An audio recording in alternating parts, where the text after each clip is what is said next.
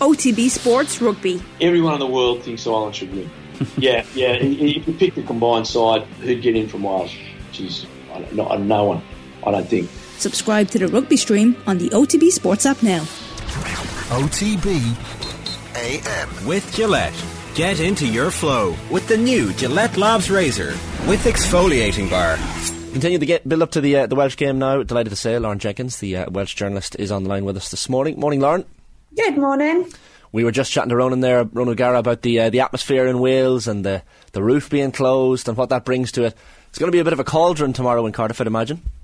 Yeah, I'm really looking forward to it because, you know, when you boil it down, yes, Ireland and France look like the teams that have given themselves the best chance. They look a cut above the rest. But when everything is stripped back, this is, as you say, a Six Nations opener in Cardiff.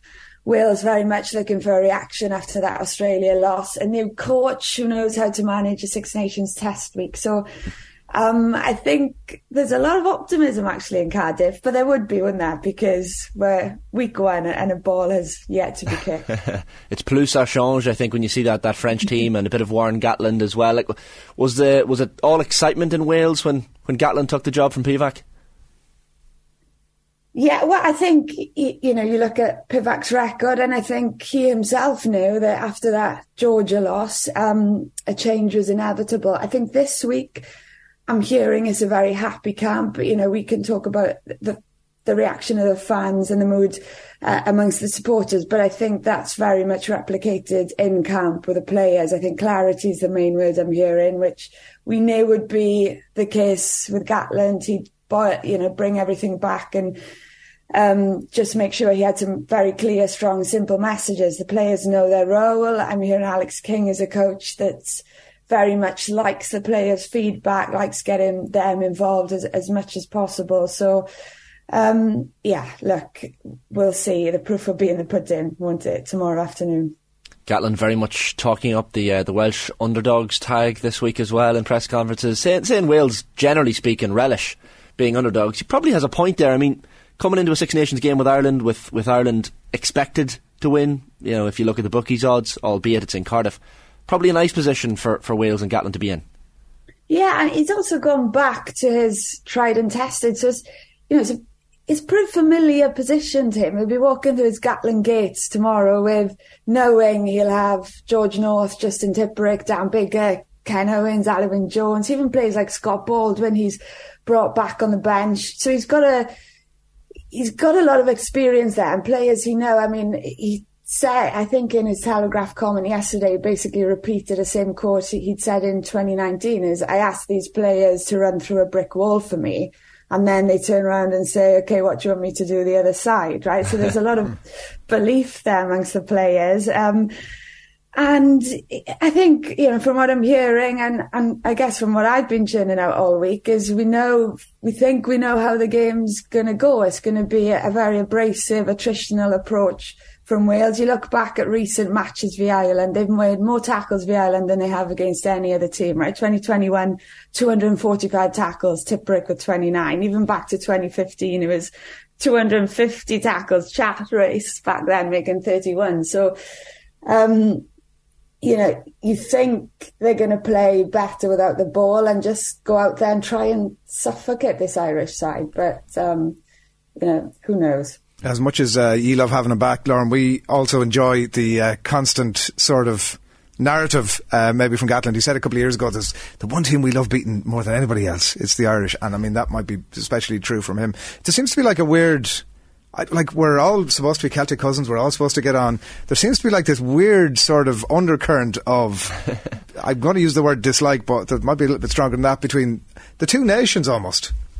Yeah, you know, that it's not just between the two nations, it's probably quite personal, isn't it? I mean, the way Gatland left that job in Ireland, but yeah, look, I think history, also recent record. I was quite surprised to be reminded at the start of the tournament that Wales had won the last 4 in Cardiff against Ireland, because in recent memories, particularly under Pivac, you're thinking of quite convincing Irish victories. So that will certainly count for something. And yeah, look, it's the first match, and how many times have we used the word momentum so far this week, right? It's a cliche, but it's true. And, if Wales somehow manage to grind up to victory tomorrow, then they're away in Scotland. They've only got, they've got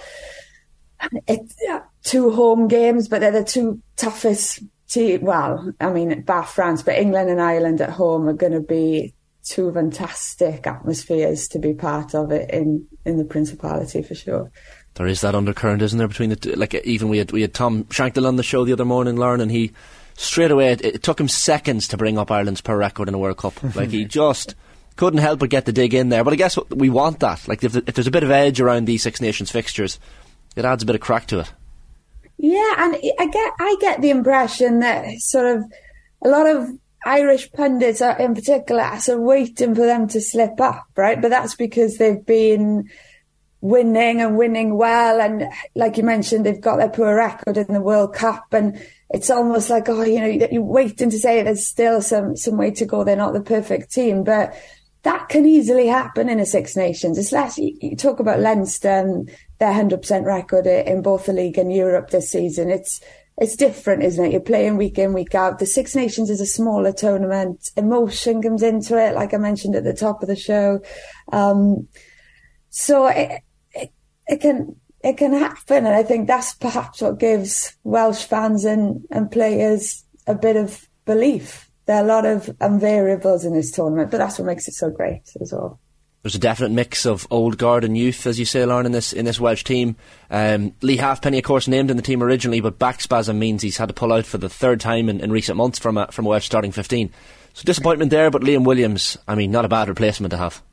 Yeah, I was asked yesterday, what do you make of it? And I'm sort of indifferent about it, because ultimately you got a player with 81 caps replacing a player who has 97 caps, and they're both different fullbacks, but they're both class in their own right. I think there is a concern that Liam Williams has only played 180 minutes of rugby this season, so it's a tall order for him. But I think I'm just more disappointed for Halfpenny on a personal level. 97 caps, a player who's so deserving of getting to his 100, and I'm sure he will. But the 3rd time he's pulled out of the starting 15 since, well, in a few months. It happened twice to him in the autumn. So, yeah, just hoping it's a back spasm he can get over pretty quickly. But, yeah, you see there's a balance of youth and experience. I mean, there's only 3 players in the starting 15 who are under the age of 27, Rio Dyer, right, Jack Morgan and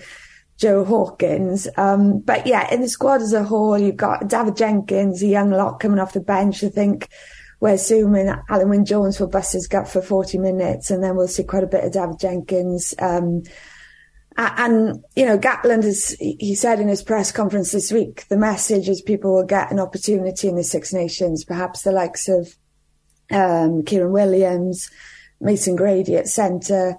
He said, we want to do well, but we have to think about the next 8 months and how we get guys ready for France. Now, Wim Pivac could never have said that, right? In 2023, when he's had 3 years at the helm, blooded a lot of youngsters, he could never come out in a week leading up to the Six Nations and say, we want to do well, but we have to think about the next generation. But suddenly, Gatland's just come in. He can say that. He's got time on his side to experiment a bit more. So the pressure's off. No one's talking about the Georgia and Italy losses, for example, because there's a new man at the helm and suddenly they become irrelevant.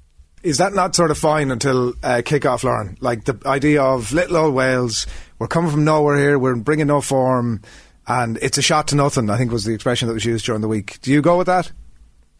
I think you've got a point in that people are very quickly forgotten that even when Warren Gatland was on, Wales's best winning streak, I think it was 14 wins on the bounce in 2019, people were still criticising his style, weren't they? They would, bring up Warren ball left, right and centre. So, yes, you're right. We could be back to that old narrative next week. But I think, then it comes down to how much will Warren have changed? Will Warren Gatland 2023 be... How different will he be to, even the Warren Gatland we saw on the Lions tour? What do you think is the answer to that? Well, I think it's how much time has he got on his side? I don't know whether we'll necessarily see it in game 1 or 2, but he's a smart coach. And I think, wouldn't he love it more than anyone if he, could come out and do something or find just, a way or two to unlock the Irish defence? He'd be sitting there thinking, well, you've all been bringing up the phrase Warren Ball for the last however many years, and look at me now showing you something different. So it's just whether he's got enough time as how much Alex King brings to the attack. I was actually quite disappointed that he wanted Howley, because for me that was just going back to that. I wanted to see a fresh voice, but I wanted Warren Gatland to want a fresh voice. Yes, we've got Alex King. We've got to remember it's him and Forshaw that are spending the most time on the park with these players. So yeah, that's yet to be seen. Finally, Lauren, give us your prediction. I mean, we need something from you here to stick on the Irish dressing room wall, something to rile up the players. Tell us by how many points you're going to beat us by. Oh, well, yeah, I said on our own podcast yesterday, I'm going for a Wales. I've got one big Wales upset, so why not tomorrow? So I'm going to say Wales by 5. Wales by 5. That'll do for the dressing room wall, Lauren. We'll send that on to Andy Farrell and the lads. Thanks a million. Thank you very much. Cheers, Lauren. OTB AM with Gillette. Get into your flow with the new Gillette Labs Razor with exfoliating bar.